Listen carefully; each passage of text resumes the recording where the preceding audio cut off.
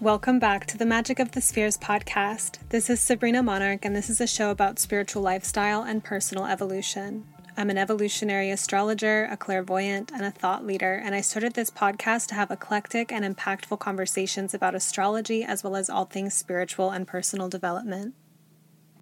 Hey everyone, I am really happy to be back with an interview. This episode, I was joined again by Norway-based evolutionary astrologer Sol Jonassen to talk about spiritual discernment. We recorded this conversation under the transit of Mercury in Pisces applying to Neptune in Pisces some weeks back, which felt like a really good time to talk about something like spiritual discernment. Sol and I both have Mercury in Pisces. You may notice a lot of my guests incidentally end up having that placement.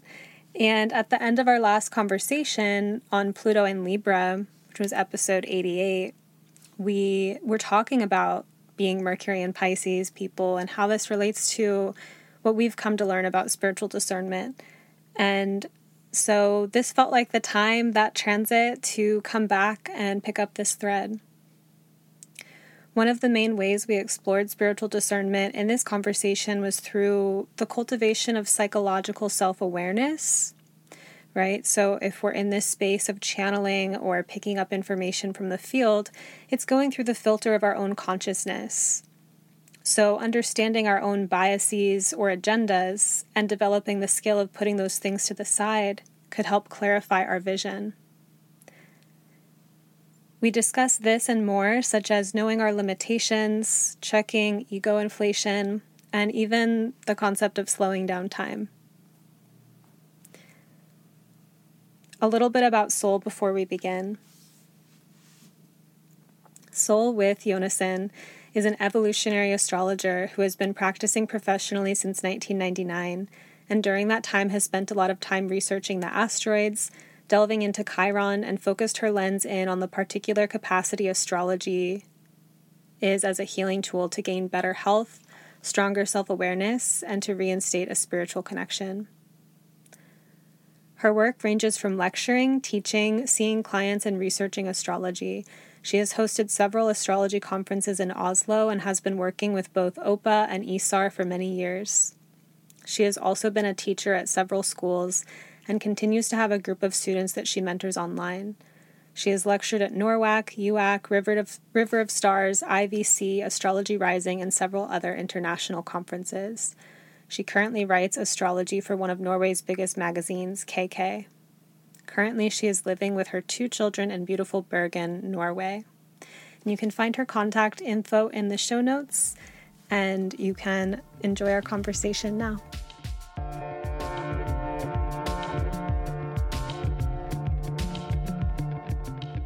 Welcome, everyone. I'm here with Sol Jonassen, who was on this podcast earlier. We discussed the Pluto and Libra generation and overall like a depth perspective in Libra. And towards the end of the conversation, we ended up talking about both being Mercury in Pisces and about developing, one's spiritual gifts and spiritual discernment. And that was a thread that needed to be picked back up. It's Mercury in Pisces. Mercury is applying to Neptune. So now felt like a perfect time to connect on it. And before we, dive into that, how are you doing? How's your Mercury return going? Well, I haven't lost any keys yet, which is a good thing. I normally lose a few keys, but this time I managed to keep them all in order. So that's a good thing. It's improving. Cool. I think that because we're used to Mercury in Pisces, we have an easier experience of it than people report having.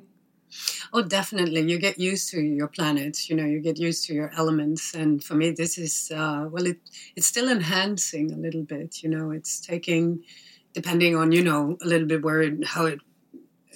the dynamics in the chart. And it happens to be the ruler of my South Node. So I I have a lot to learn from this particular Mercury in Pisces, and yesterday also it was conjunct Jupiter, and that's even more interesting because that was the ruler of both my nodes.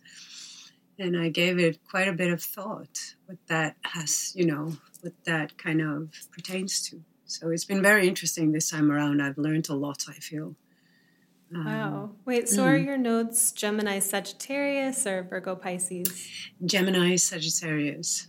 Yes. Awesome. Yeah. So what did you learn when Mercury and Jupiter came together?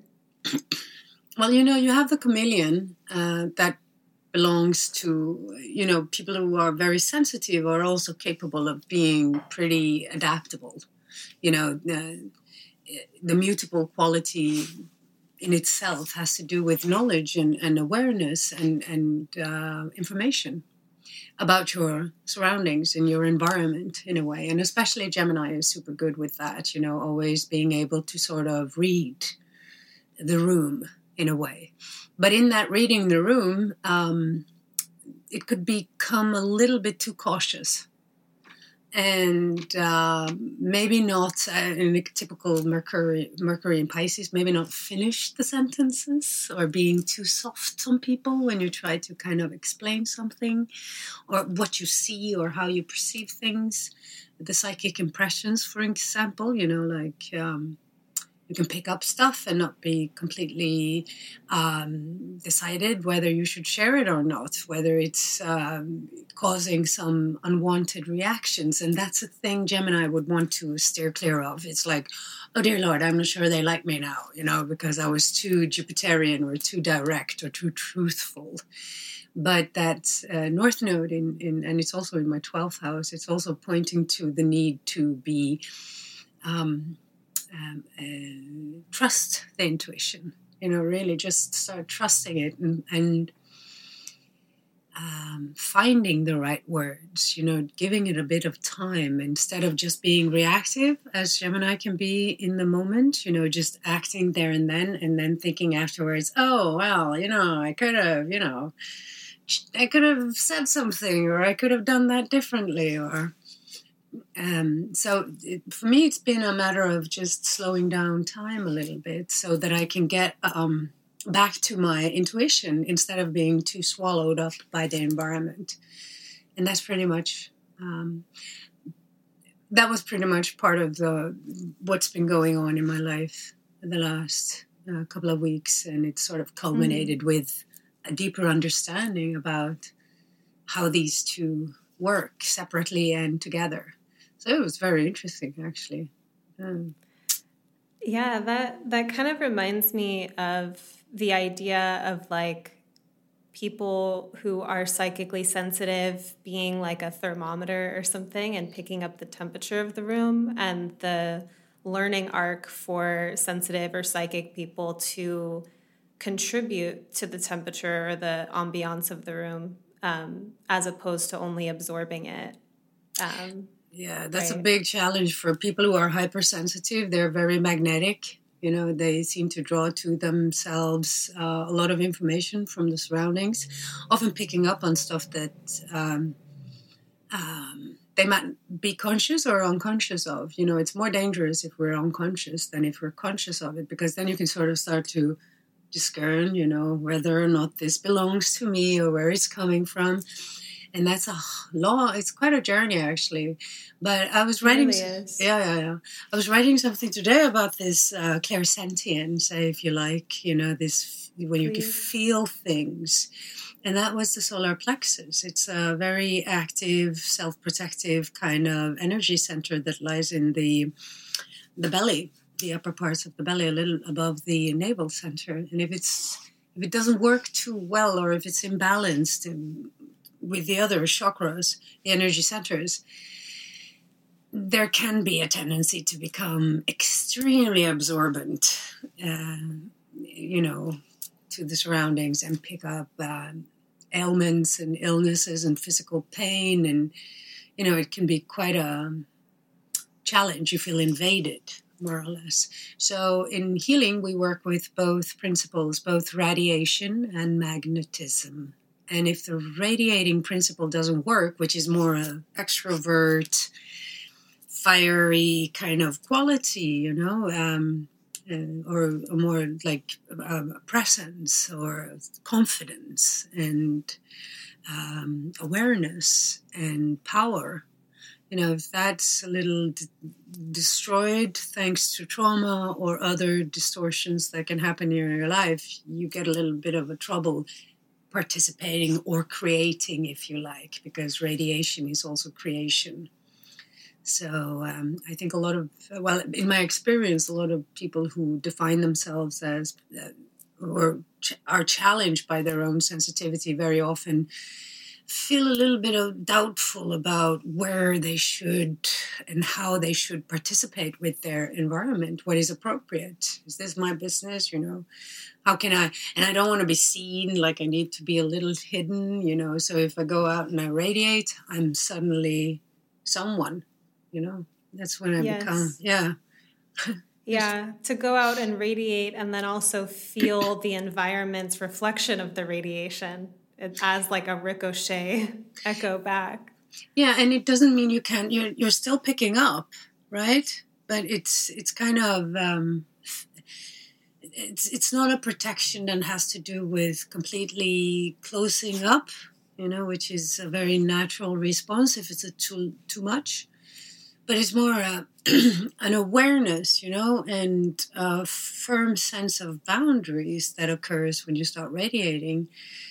And that creative principle sort of invites in the concept of respect. Yeah, like you have respect and, you demand without saying it, respect back. You just don't get to manipulate my energy, Yeah.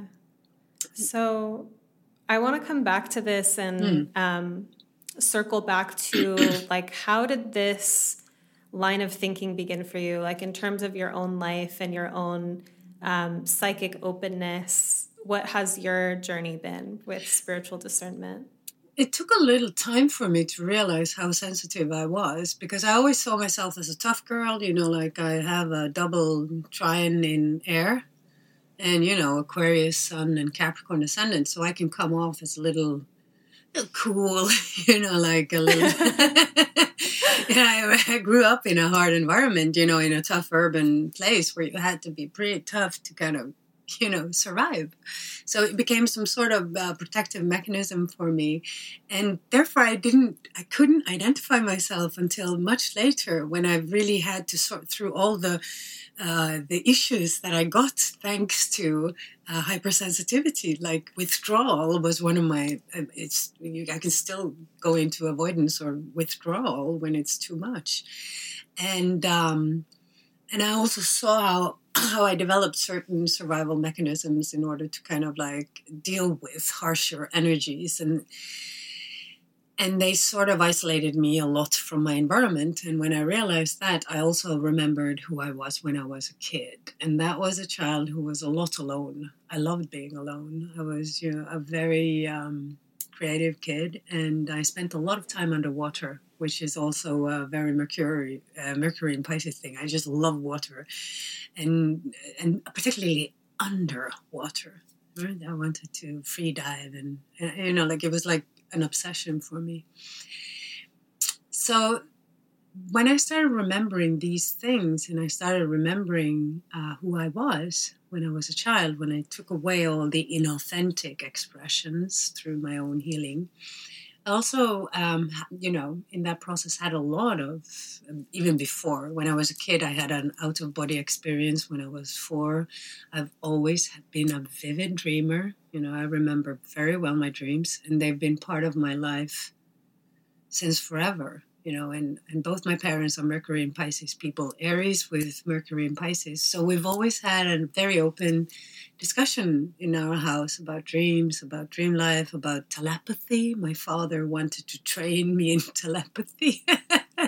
I could sit in the living room and I'm just going to transmit some stuff, and you can be in the bathroom and you can see if you can receive it, stuff like that. He had a book at one time. So, and then I started energetically connecting with the plants, and I managed, 1920s, I started exploring energy fields. Like I could feel magnetic energy, and I trained my capacity to feel that and to work with healing. And then I had more out of body experiences. And this time I could sort of steer them into walking through, like there were loads of things I haven't quite, studied at depth, but it was super interesting. And then there were these, especially these clairvoyant moments where you just know things. And especially precognition in dreams have been very interesting for me to study because I've had quite a lot of it. And everything from communication with cats, not like a cat whisperer, but just, ordinary, simple way of communicating with animals, for instance, and also trees. I'm a big fan of trees, for instance. So everything that is alive has a vibration to it. And I've been very curious about, how to develop my understanding of that for many, many years, parallel to the astrology, which is very cerebral in a way. But as astrologers, we are also dealing with people, and to train your psychic skills is important, I think. And it is very different from astrology, which is about radiating or speaking, right? Blah, blah, blah. In psychic, you're receiving, you're sitting, you're listening. And so back in 2014, I did a training called Soul Flow, and that's all about listening. There's no control in that. You just learn how to navigate the inner worlds in a very interesting way, accompanied by years of training in meditation. And then finally, le grand finale, I think, was my training with a very particular German healer, and that sort of blew my mind in terms of how to travel on the inner levels. That really is still a process that I'm working on understanding, but he was really good. He was like, oh, that's mind-blowing. It's really like you're really here. So it's a lot of these quantum entanglements and, telepathy, stuff like that. I always found it incredibly interesting, and especially when now you have a little bit of science backing it up, and I'm like, I knew it. I'm very happy about that because it's making things a lot easier for me because I'm extremely sensitive on a level that is hard for me to kind of recognize. Because my persona is so extroverted, right? So you've got the radiance built in. Well, thank God for that. To be quite honest, I am so grateful for that. I thought a lot about that. I mean, I see the how incredibly challenging it is to be hypersensitive, and if you can't organize the material in a good way, and it's being filtered through a low self-confidence, you can have people who can, immobilize themselves, not taking their chances and having lots of anxieties or being paranoid or, I think we have a lot to learn about the inner worlds in terms of so-called mental illnesses, for instance. Right? Yeah. Yeah. So there's so unused potential there, to be quite honest. Totally. Yeah. What you're sharing has me thinking about, there was like a distinct moment, I think it was in 2016, where I was reading a book called Psychotherapy and Spirit. And it was the first time that I'd succinctly come into contact with the idea that our spirituality is always in connection with our psychology, that the way we perceive God, the way that we experience psychic phenomenon is intertwined with our psychology. And that's been really key for me with spiritual discernment, in terms of recognizing that if I'm in a paranoid moment or something, that there's a psychology to that. And when, you know, you're talking about doing client work, for example, it's making me think about transference or countertransference and the way that we pick up messages from another person.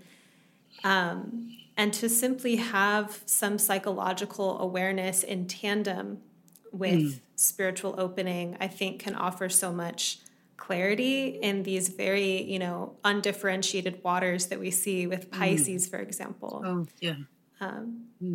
Especially, you know, when you said that, it made me think of the importance of asking.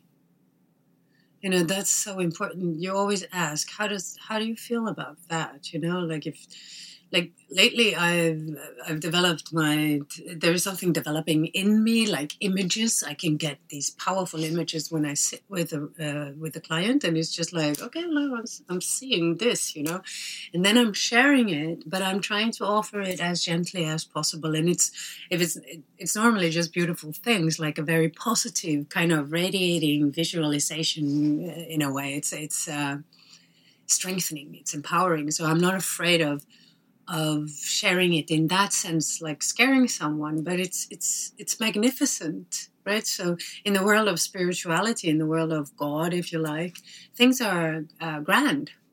They're magnificent. They're like, or they are very truthful. You know, it's like, whoa, how do I communicate this? And is it something I'm imagining? Right? Is this my wishful thinking or my fearful projection? Yeah. So therefore, it's so important to ask, you know, and so important to is this something? Does this tell you something? Or you just offer it very freely instead of throwing it at people in a way, you know. It's just, right. Yeah, I think that's where we can get rejected, or we can create a reaction that we didn't see coming, because we could have come from a very good place in ourselves, like this was just a good intention, right? But I've paid a big price for not listening to my intuition, you know. And I think a lot of people can say, yeah, I've done that too. You know, like I wished that I conveyed these images that I saw when I saw them. And then, you know, and just figuring out how to translate them. You know, I see astrologers as translators. And psychics too. You know, there is this series, I haven't seen all of it, but it's on Netflix now, and it was mentioned in an astrology group online, and I went to see it, and it's Life After Death, or Death After, something like that, with a psychic from the United States. And you can kind of see, if you study the way that his energy changes when it goes into a reading, you can sort of see that he is... he's moving into a place where he needs to actually be the translator. That's the psychonaut. That is the psychonaut. That is Mercury, the traveler between the worlds. And it's traveling from every region in the psyche, you know, from the top to the bottom. And not just every region in a person's psyche, but also in other worlds within our world, if you like. You know, there are so many...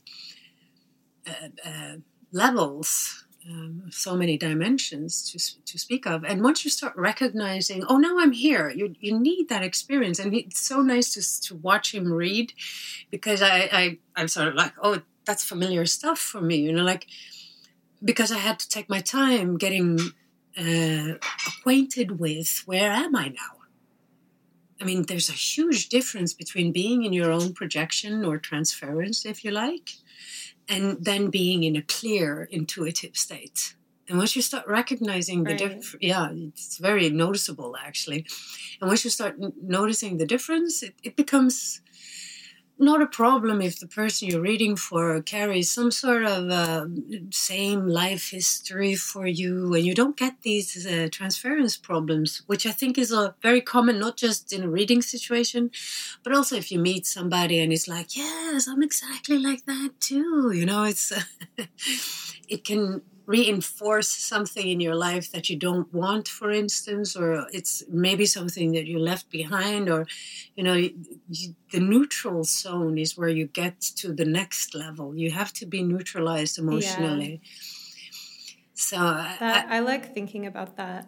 There's been certain charts, for example, that I get like clients that have a very same exact chart of like an X or something. And I've watched it happen. It's like 5 or 6 years, and it's like a month after the breakup. It's just gut wrenching. But I still managed to put that aside and give a reading, you know, but it was a process for me. And then 6 years later, I'm like, wow, this chart is still touching my life, you know, but it's just interesting now. And still, it's like moving that out of the way, but seeing some similarities between that person that I used to know and then this client, and just the curiosity of like, you know, why universe? Like, but it doesn't, you know, maybe earlier it was like, why universe, you know, with like a little bit more of an emotional intensity. And now it's just neutral. But it is curious, you know, or like when I do receive clients that are going through something that I've recently gone through, and just the kind of, it's very enlivening to me that occurs, meaningful, right? And there's still just this art of like being, you know, letting myself be out of the way while recognizing that there is a synchronicity at play or similar threads that have brought us together. Oh, well, wherever you are, there you are. Isn't that what they say? You know, it's like, there you are. Oh, there we are. You know, so it's like, that's a Neptunian thing, you know, it's, we're all in this together. And in the world of archetypes, you're destined to bump into your own story at one point or the other. But it is the level of your resolution around these things, of course, that is very important, that you feel resolved and that you're good with yourself and you don't feel like you always have to continuously improve yourself or be better or, you know, in one way or another, have a kind of Puritan drive to figure everything out in a way. And yeah, I'm happy with my imperfections in a way, and I know they won't be like that forever, but I'm not pushing it either. It's not like I can still walk into the world and have certain kind of qualities that I need to develop more, and it doesn't prevent me from reading other people's charts. But I've found that letting go of your ego there and then in the moment of reading is just a matter of neutralizing, quieting down a little bit of your subjective feeling about yourself. Like if it's very important for me to be received positively, or if I put a lot of pride into my work, or if I'm not feeling safe within myself, not happy enough within myself, I would think, you know, I'm at there's a larger risk of me starting to project or go into a transference mode.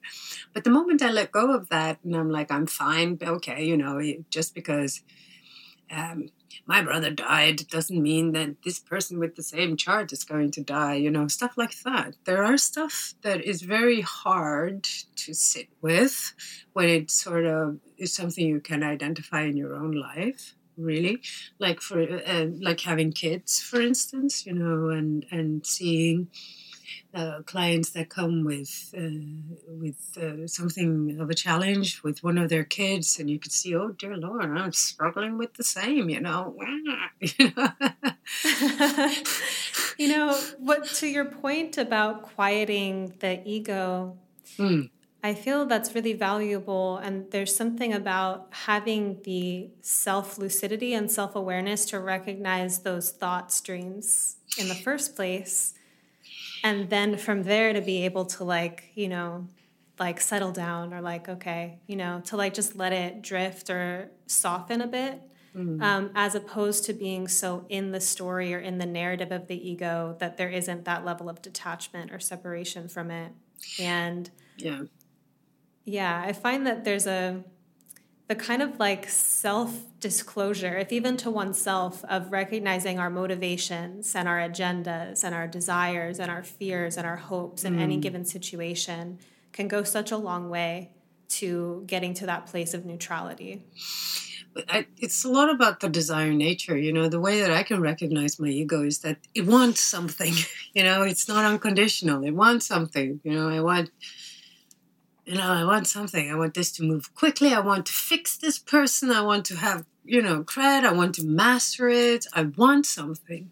And the art of surrendering is part of the whole Piscean archetype. Just surrender. You're not there to fix. You're there to see. You're there to navigate. You're there to translate. That's what I'm thinking a lot lately. I've been thinking about translation, for a few years now, because I sort of recognize that that's what I'm doing. I'm just translating something. I might not have the solution that they're asking for there and then. Then I would have to go in and listen and see if there's any possibility that I can answer, a client's desire, for instance, if there's any answer to it available right now, or if it's supposed to be,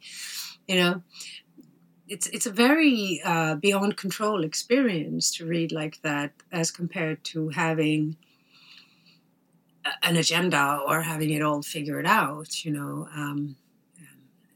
So it's all who wanders aren't lost. That's what Tolkien said, and it's like wandering, but you're not sure where you're going, but you get one signpost at the time. It's and then of course you see where you can navigate further if there's possibility to go in deeper, etc.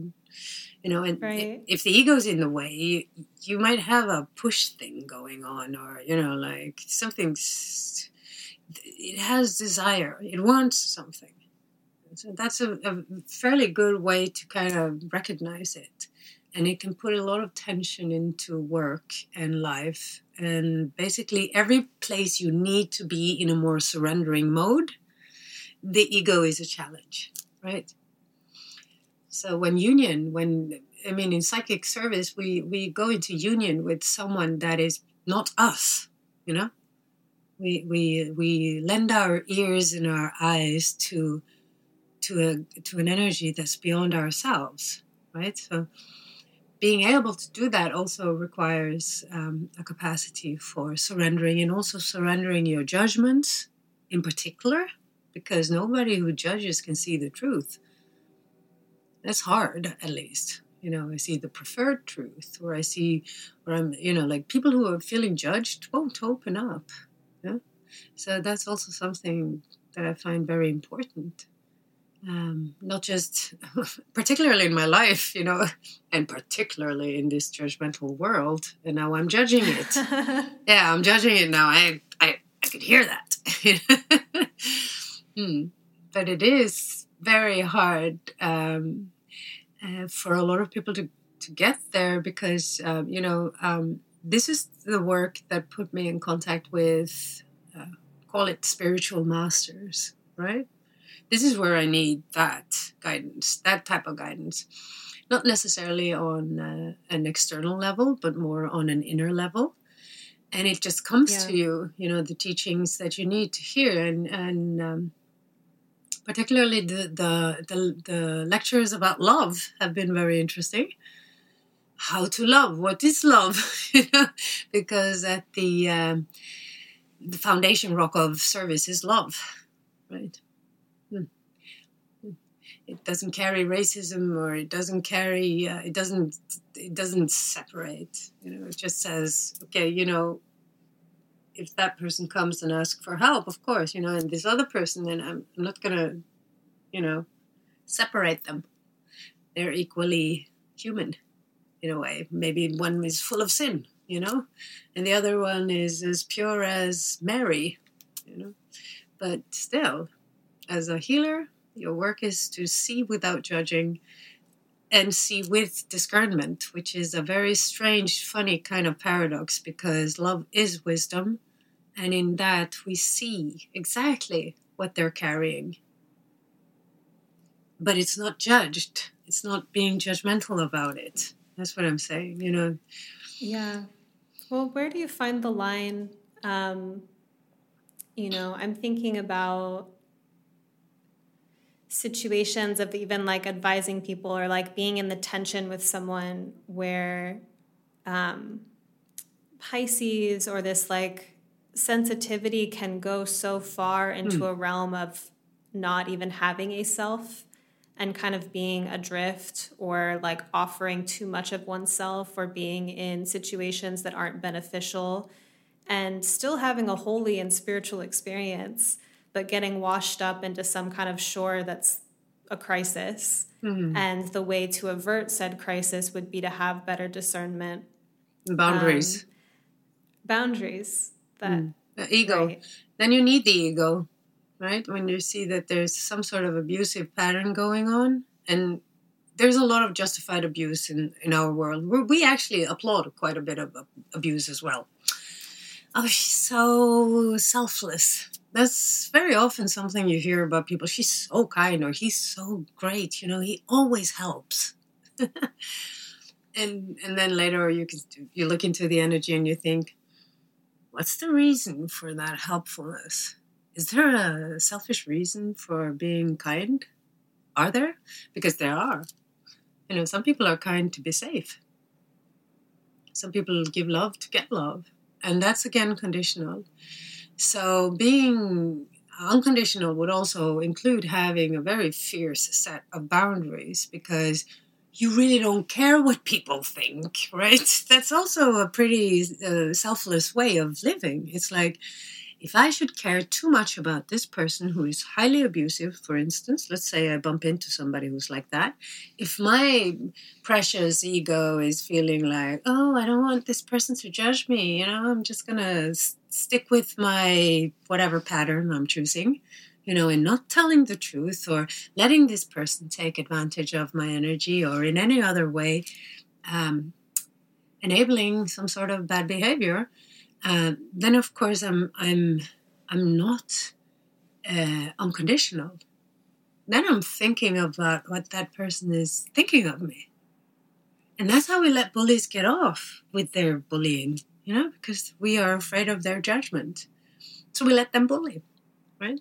That's such a good point. There's always those little threads of our motivations, and tracking those can be so liberating. Well, I think what. If anything, the soulflow work, I can explain it a little bit how we do it. In soulflow, we see the whole psyche as a set of sub-personas, coordinated by the persona, again, coordinated by the soul, or in contact with the soul. So there's like a higher tier, a higher captain, a higher organizer of your entire being that needs to be capable of synthesizing all the different sub-personas so that you can function as a whole, which includes the inner child, the inner woman, the inner man, the inner soldier, the inner critic, the inner this, the inner that. There's a whole plethora of sub-personas that you go into.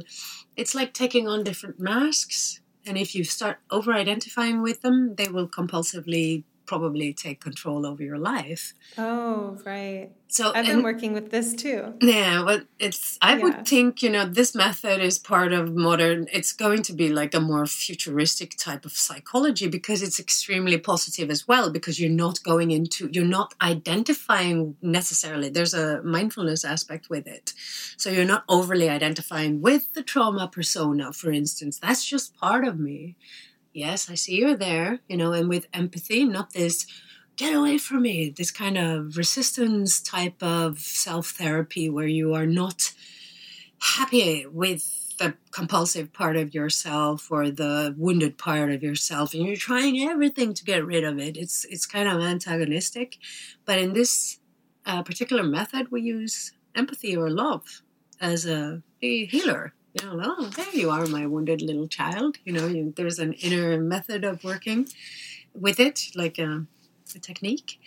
And the thing that really, really occurred to me was that in this process, this technique involves a question, like you're questioning, you're asking questions to your own sub-personas, like, this about their strategies. You see that, okay, so is A happen, you will put into motion B, C, and D, and E, and voila, there you go. 3 weeks later, boop, she's back again. I'm fine now. It was just surfing Hades or whatever, being swallowed up by this due to triggers. So we trigger it consciously in the soul flow just to get a little chat with it. And what I discovered was there's always a motivation. Why are you being such a people pleaser? Because this is what happened to me when I was a kid. You get a very experiential experience of your own I like to call them compensations. And there's always, yes, and then, very often in these guidings, I often see people go to their what they think is the problem. This is what I think why I'm doing this. And then when I see that, it's like, oh, this is what you analyzed yourself to. You got there by analytical tools. But what if, there's a level deeper? What is the core need of that sub-persona? And then you start to really have a liberation of energy that is quite amazing, and that you can merge again with this very troublesome sub-persona, and you will also see that there are some qualities there that are super good. For instance, the inner critique very often is motivated to protect you. Don't you go and do something stupid again. You always do so. And it's very often a dialogue between two very contrasting sub-personas, like the rebel and the critique. It's like, you always do something like that. Always you have to talk out loud when you are in a situation where you are getting triggered and stuff. Can't you see I'm trying to protect you? And that's like when you get a very deep inner conflict between two extremely contrasting parts of yourself. For instance, you could also see it in the astrology, could be like Jupiter versus Mercury, for instance. Mercury going, yeah, sure, you're right. And Jupiter going, listen up, here's the truth, They are scaring each other. Yeah. So I like this, it's kind of like the when it comes to discernment about navigating, different spiritual energies or energies in the room, this is like bringing it to the most local, like inner personalities and people in the room, as a necessary kind of lens for then interpreting. We're receiving information, but there's all these different parts of ourselves that are responding to it. So very often you see when there are personas who are not integrated, you get these shifts. Suddenly you see there's a shift in the eyes, or you can see like, oh yeah, you're shifting persona now. So who are we gonna meet today? Dr. Jekyll or Mr. Hyde? So it's like, that's when you get like, okay, she just shifted gear to the rebel persona. All right, what can we expect? So if it's very funny, because in astrology we train to not just understand the language of astrology, which is fascinating in and by itself, but we also, if we have good teachers, get to train to actually see these archetypes right there in front of us.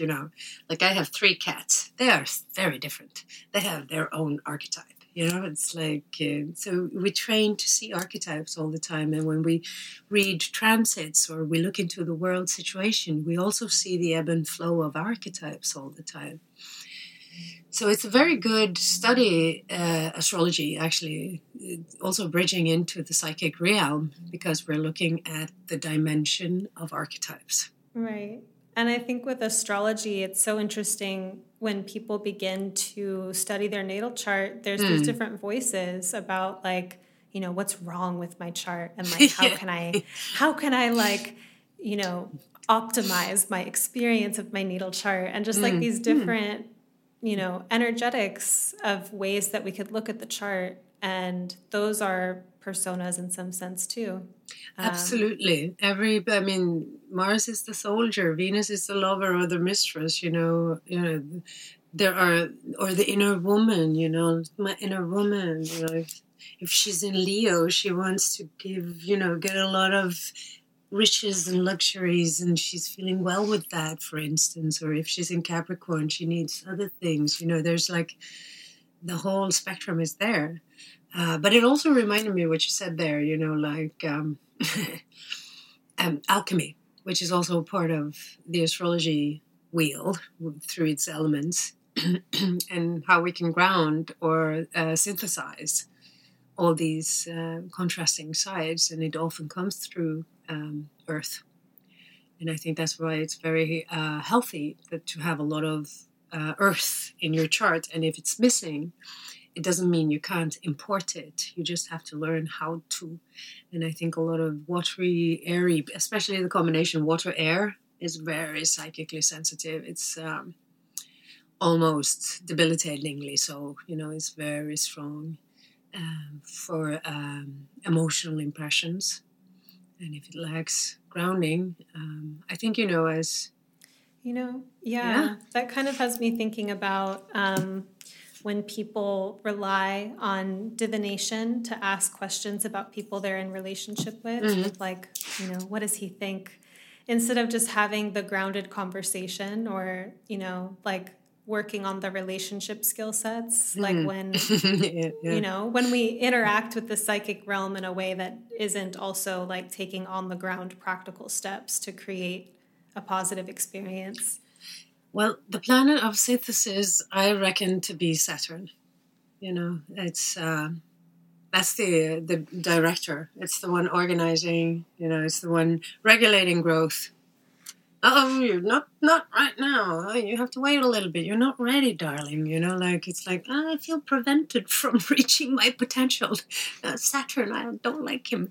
But it's also a very healthy principle, and it's an earthy quality to Saturn. It's very grounding, and we all have a Saturn somewhere or another, and it's really ensuring that we don't end up in some sort of spiritual bypass situation where we are receiving, and also what we call these Kundalini awakenings that happens way too quickly, and it's really too much for people to handle, or they have psychic experiences that cannot really translate into normal understanding. It's really being... I've been there. Yeah. I've seen a lot of that, going into fantasy worlds or, wishful thinking, or... You're Pluto in Scorpio, right? Yeah. My experience, I ended up, going through a big initiatory experience because of it. So I think it all worked out for the best. Yeah, well. I wouldn't really wish it any other way. But that, in retrospect, that's how I describe my experience of like, I received a lot of psychic opening that I didn't totally have the frameworks or capacity to hold. So I had an adventure as a result.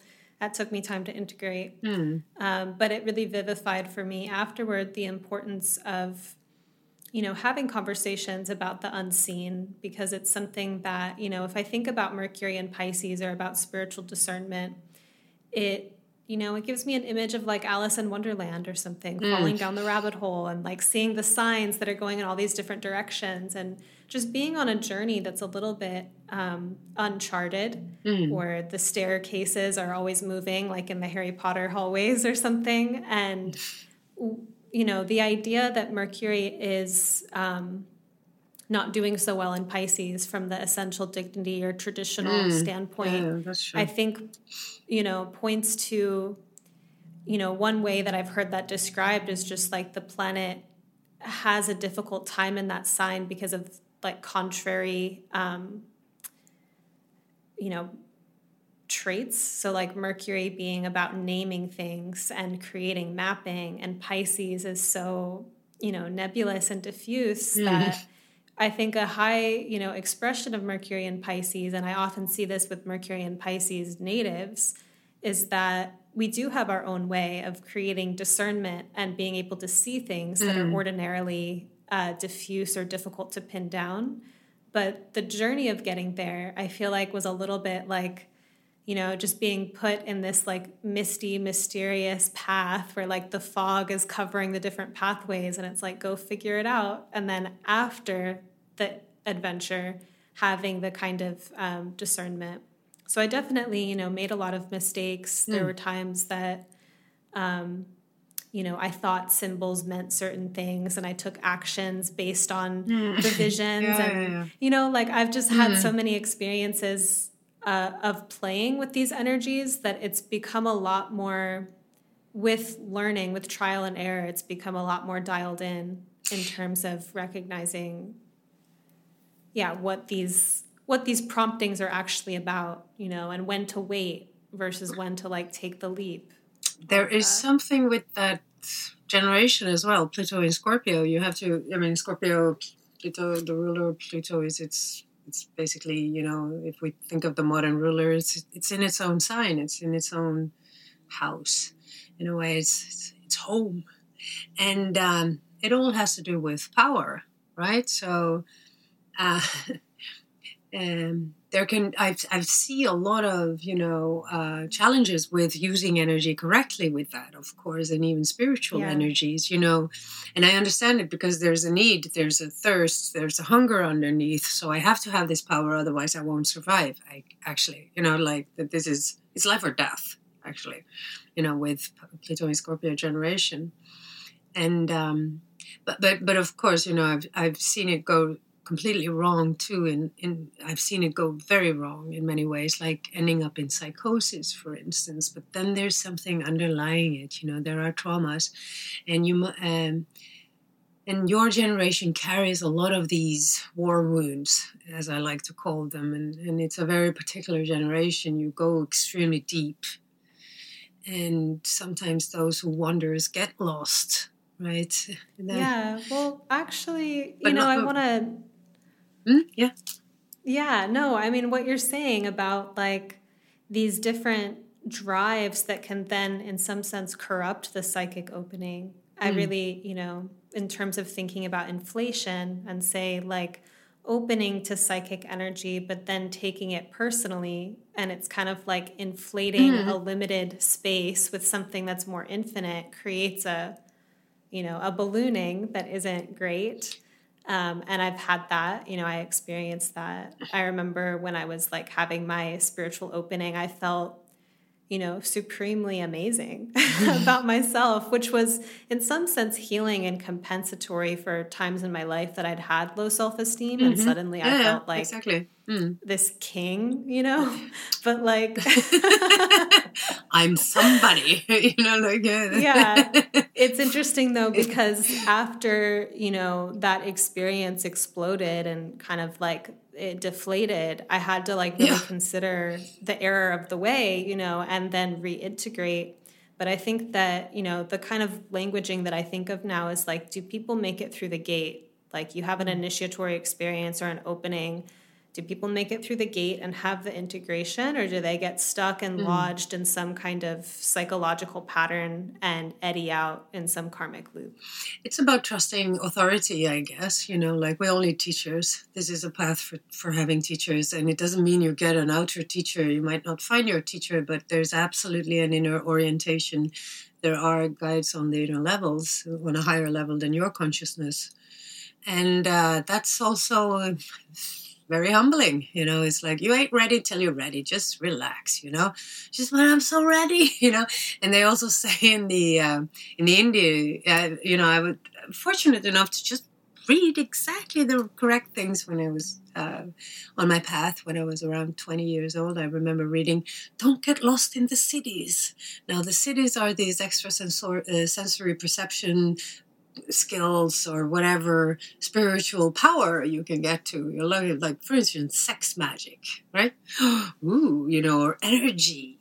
Like, I can feel energy. I can manipulate something over here so that I can get something over there, or tarot or astrology or all these spiritual sciences, right? If they are being in one way or another abused because we want to become extremely powerful or have some fantastic skills, that puts us at a much better chance of surviving in a jungle of competitors, then of course I can understand why people would seek them, right? I can understand why we would want those qualities, for instance, not just because, it's very needed to train the persona if there is an underlying gift there that needs to be trained. That's another thing, right? But we can get so eager on our paths and hungry for that type of power that we get lost in some of the glamours around it, of course. And and you see that especially when you get into, the watery element carries the potential for psychosis in it, where you get extremely convinced that it's not you who's the problem, it's just everybody else who's crazy, and of course that skill, that talent, that capacity to read your environment and stuff, it get like drifting into a compensation for a lack of self-worth. And you can get megalomania, for instance, or people who are completely convinced, about their the validity of their truth. And eventually it starts tearing at the brain, and then you have to have some medications in order to stabilize the chemistry in the brain again, etc., and so forth. And a lot of these things occur after hormones are kicking in, puberty. And I see them as potentials for understanding not just the real talents that are there, but also having good guides on your path. What is this? If you're super convinced about something, you're not going to be willing to listen, or there won't be enough humility to safely ensure the rest of the journey. But stumbling and falling and getting up again, I think, is very important, because we learn from our mistakes. And some are not. Some are very careful, not sharing anything and wondering if they're like, I wonder if I'm a little crazy. Some people don't go down the rabbit hole at all, I think, because there's just a sense of fear around the unknown.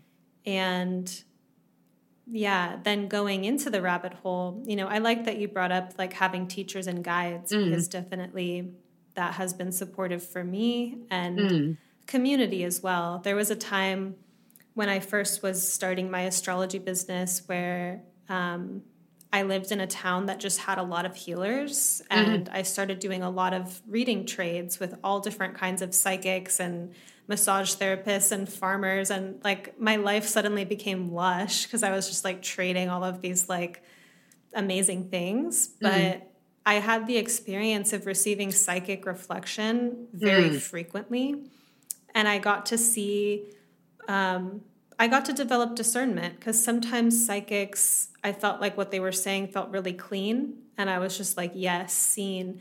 And other times I felt layers of distortion, which didn't make me disregard the person altogether, but I just was able to kind of filter, even to one time years later getting seeing a psychic on the street and stopping, sitting in the chair and getting this reading that ended with like, and there's this curse on you, like hire me again and I'll help you get rid of the curse. And I was like, no, thanks. Like, I can feel the hooking. And I think like, it didn't haunt me. I didn't go home and feel scared about it or something.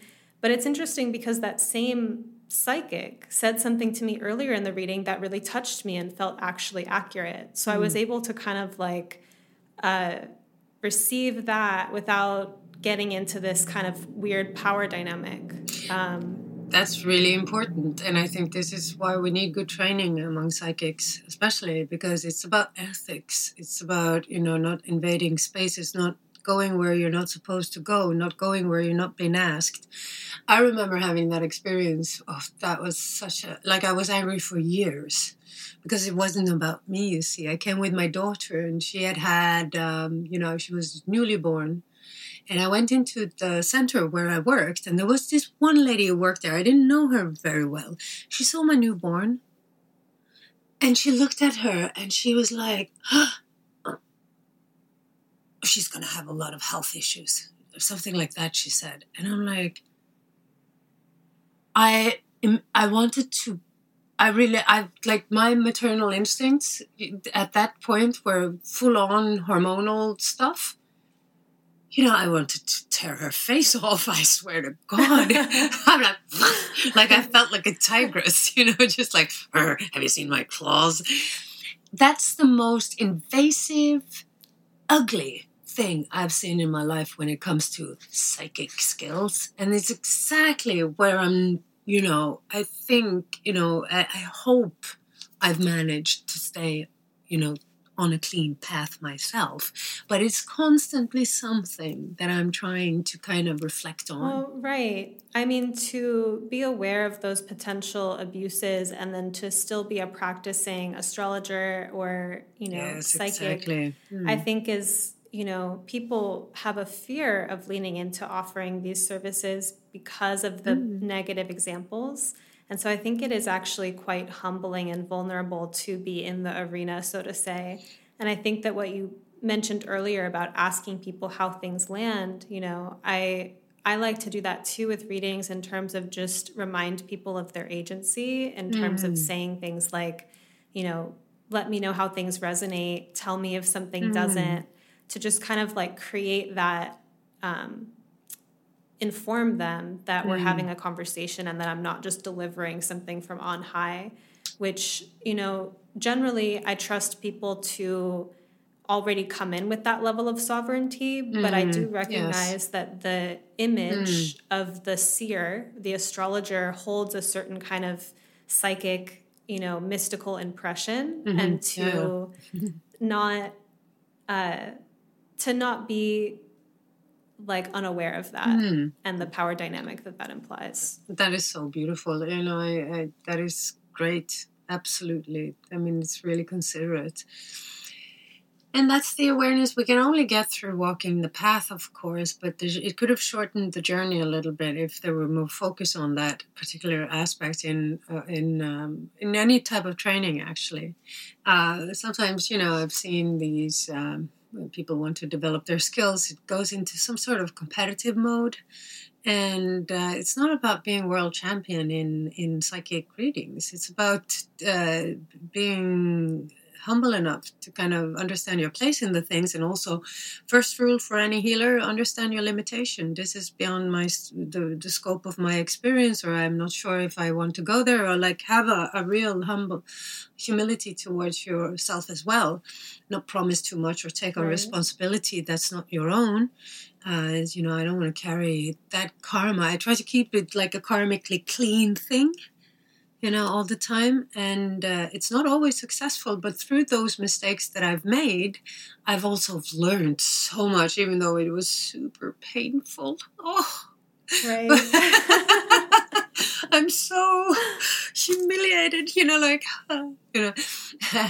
but now I feel more free than ever with these things. It's not so weighty because I understand those basic rules of, where I can go and not go.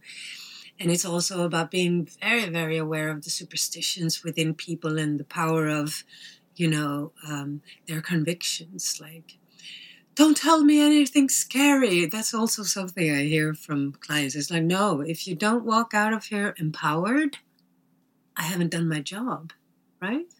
This is to heal, to strengthen, to motivate, to uplift, and to give vision. If people don't walk out of my office stronger than they came in, that's on me. That's totally on me. That's why that's the reason I'm put here. That's what I believe. Even if it's the Pluto transits, it's like, oh dear Lord, 10 years of Pluto, how will I survive? That's my job, to empower them so they know that they will. Of course they will. Sure. No problem.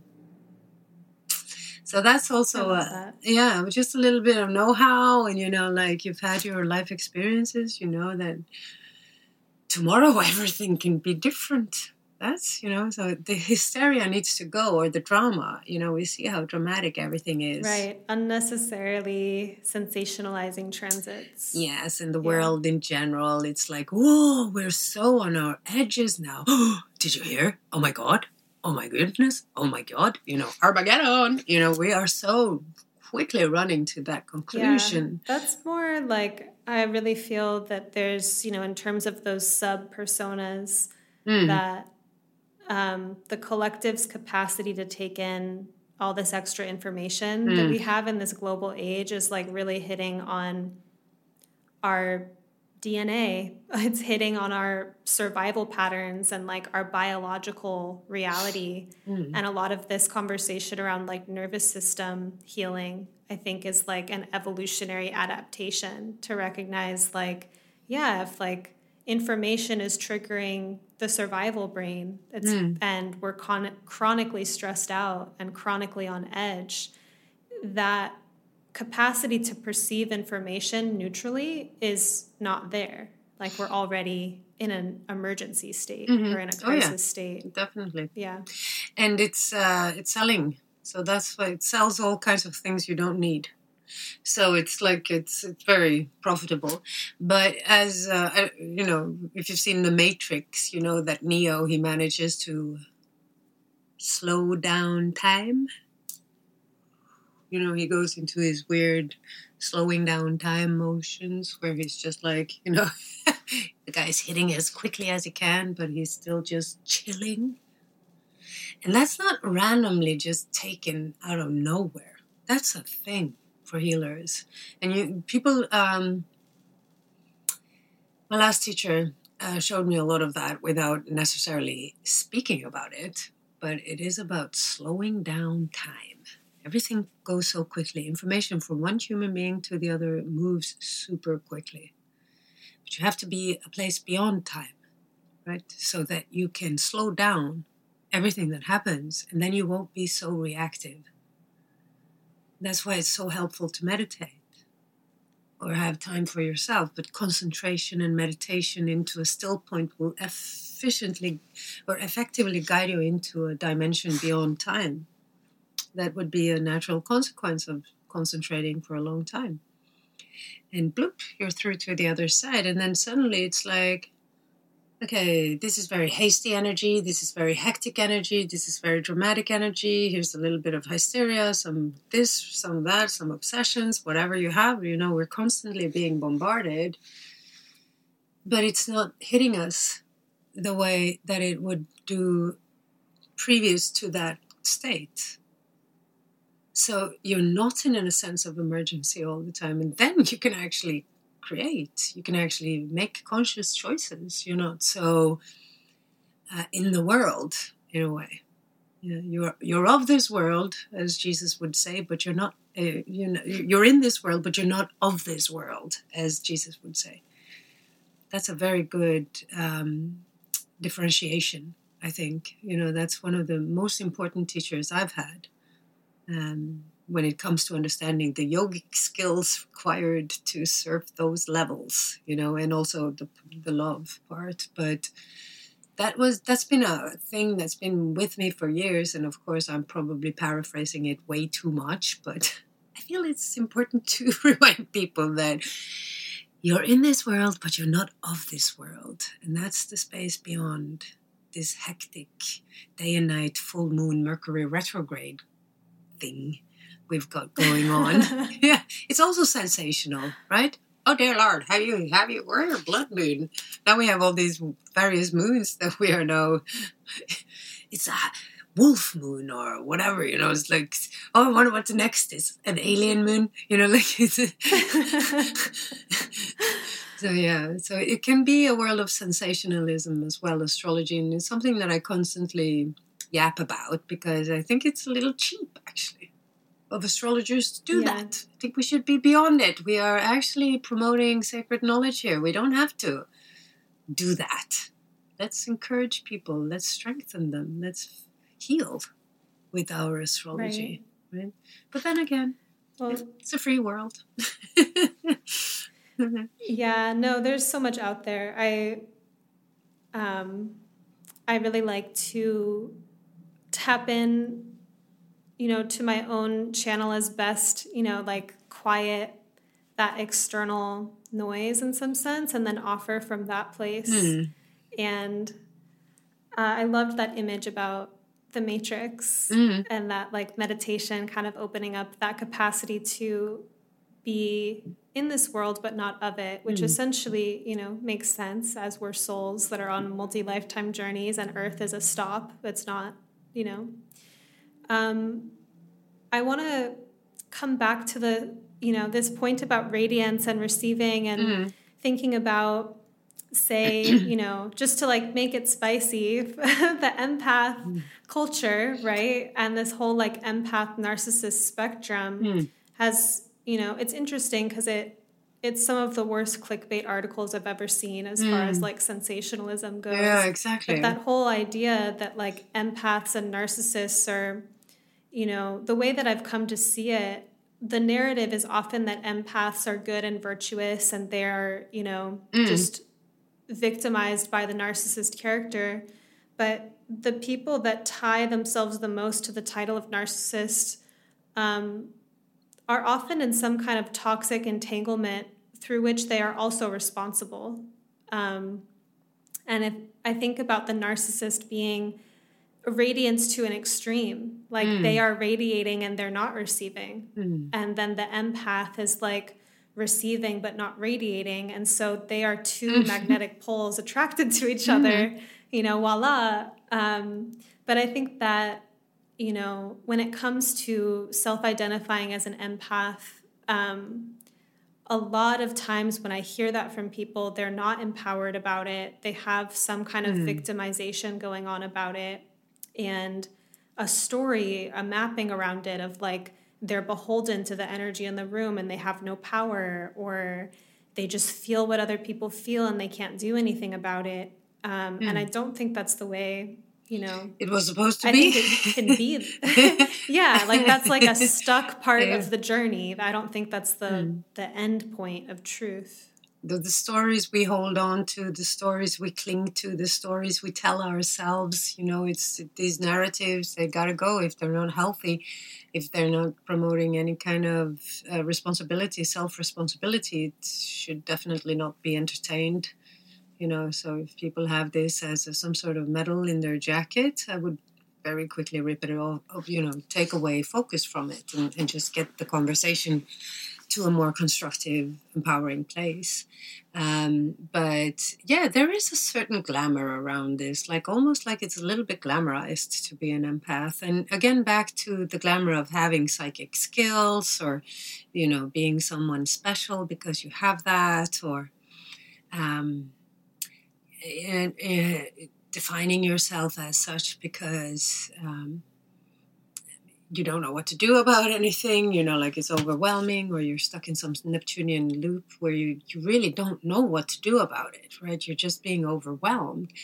But seen from a non-dualistic perspective, you can't have one without the other. And that's the thing I think a lot of people need to understand these days, that, especially when it also comes to the masochist and the sadist, for instance, another polarity that we sometimes hear about. It's hard, these themes, because it's really about taking responsibility for what you can take responsibility for, right? Your reactions to a situation or to a human being, and try changing that through also stop telling yourself the same story that you can't do anything about it, or that you are so-and-so. Yes, because I'm an empath. That's just using it as a shield and as an excuse to not doing anything about it, actually. Maybe, there are no two stories that are the same. So, yeah, I'm not judging. Yeah, for anyone's listening to this who maybe struggles with that, I really like the channeled text by Sanaya Roman. I think they are very helpful for speaking to the process of becoming more empowered as a sensitive person. Yes. And I think it often helps with, say, like, when we're focusing on a fantasy image, such as an anxiety or a story, that's like a not as empowered expression of like visualizing what we do actually desire, or feeling, more mythic stories that, not to the total end of inflation. Yeah, Joan of Arc. Yeah, and I've been there. And it's interesting though too, because when it comes to, say, like confidence or something, coming up with psychic images for confidence, I don't feel them as inflation, but it is the sense of visualizing that I'm appreciated when I enter a room, instead of holding the low-level fear that, like, oh, no one notices me, right? It's just like those different kinds of anticipatory stories, and to like really feel them in our bodies. And so when it comes to feeling like, beholden to every other energy in the room, it would be like visualizing having more of a aura and having more of that radiant field, and like starting to invest in that part of ourselves to start to shift the pattern of simply being a permeable receiver of everything else. Yes, and the thing is, like, sometimes it's also, why do you want to, why do you want to know what's going on inside another human being? Why do you care so much? Like, and a lot of people who grew up with, and for instance, a mother in particular, the mother or the father too, who were in one way or another erratic in their psychological behavior or in their way of relating to the child had to learn to read the parent. I wonder where my mama is now. I wonder who I'm coming home to. The child was forced, in order to survive, to read its environment. And that's very often an underlying trauma for a lot of very sensitive people who become extremely good at reading, to the point where they actually get into a room and they read everyone just to be sure that none of them are crazy or that none of them are hostile. And they keep forgetting that who they are themselves. Who are you? What do you want from this environment? Who do you want to talk to? It's not about them anymore, and that's a psychological healing that's required, and it has nothing to do whether or not you're sensitive. It's just a matter of understanding a survival mechanism, a trauma that's led to a certain behavior that's because of you needing to survive, being safe, right?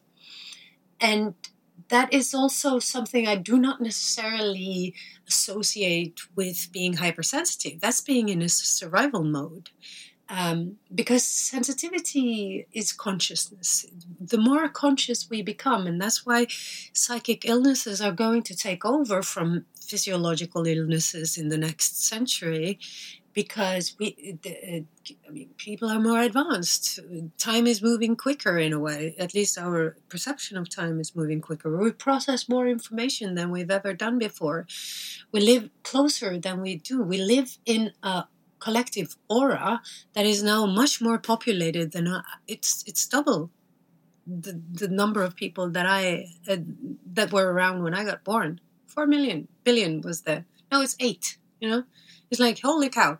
All these auras.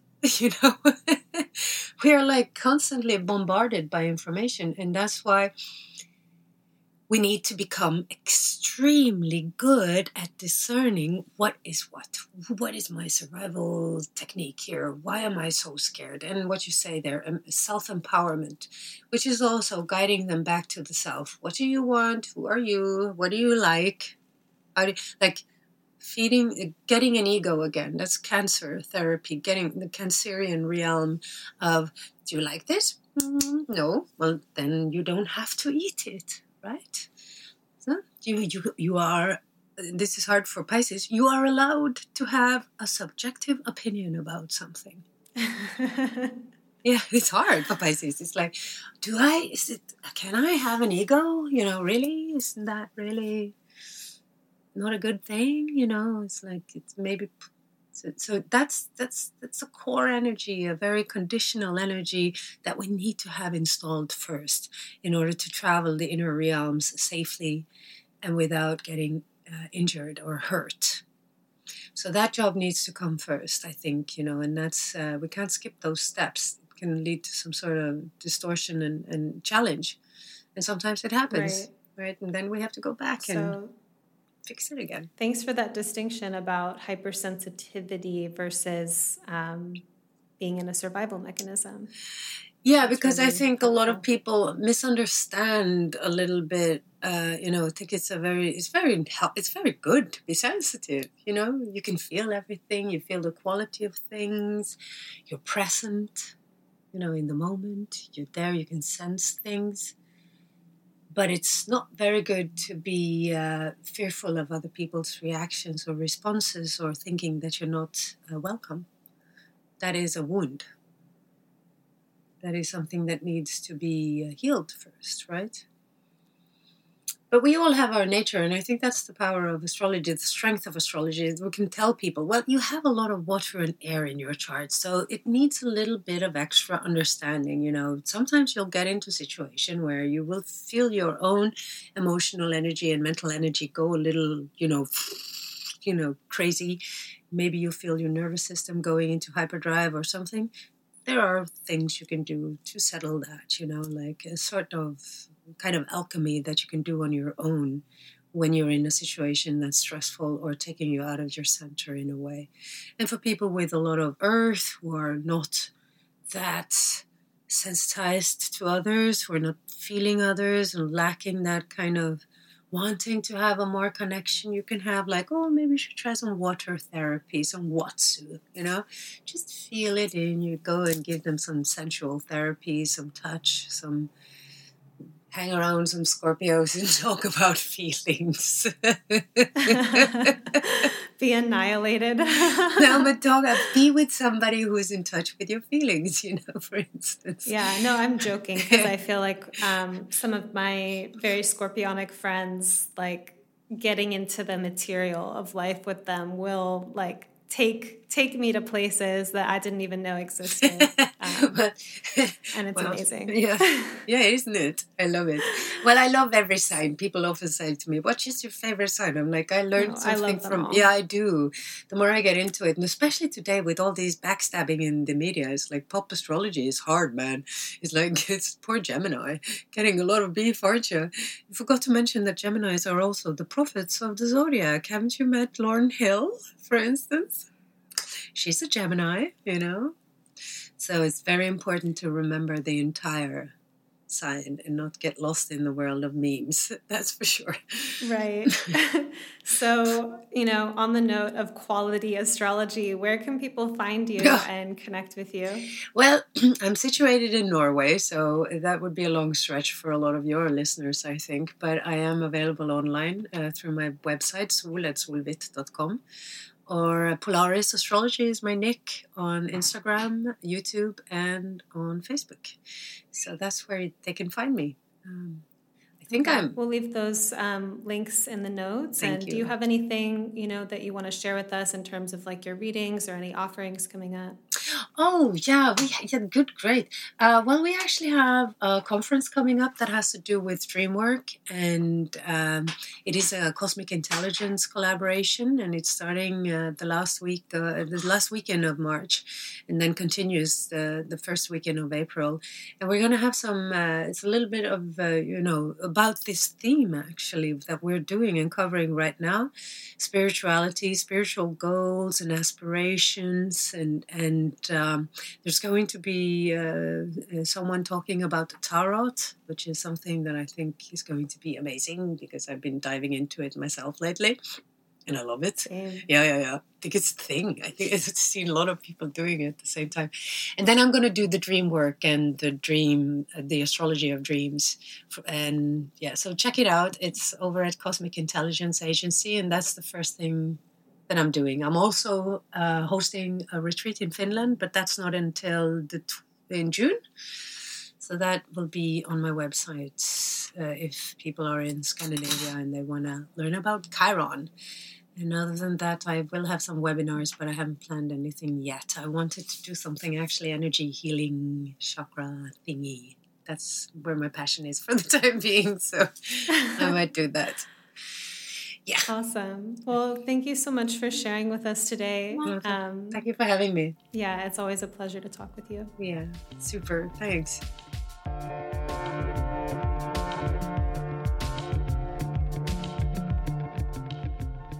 Thank you for listening. If you've been enjoying this podcast and you have something to say about it, I would love to read your review on Apple Podcasts or iTunes. If you take a screenshot of your review before you click submit and email it to me at sabrina@monarchastrology.com, I'll send you a resource library about creating and elevating your reality. This library contains several hours of content about the intersection between kind of create your reality teachings and astrology. And it includes one of my favorite talks I've ever given called Leo and the Evolution of Alternate Realities. Thank you so much for listening. Your reviews really support the growth of this podcast, as well as your word of mouth when you share this podcast with friends or post it to your stories on Instagram and tag me at Sabrina Monarch. Thank you so much.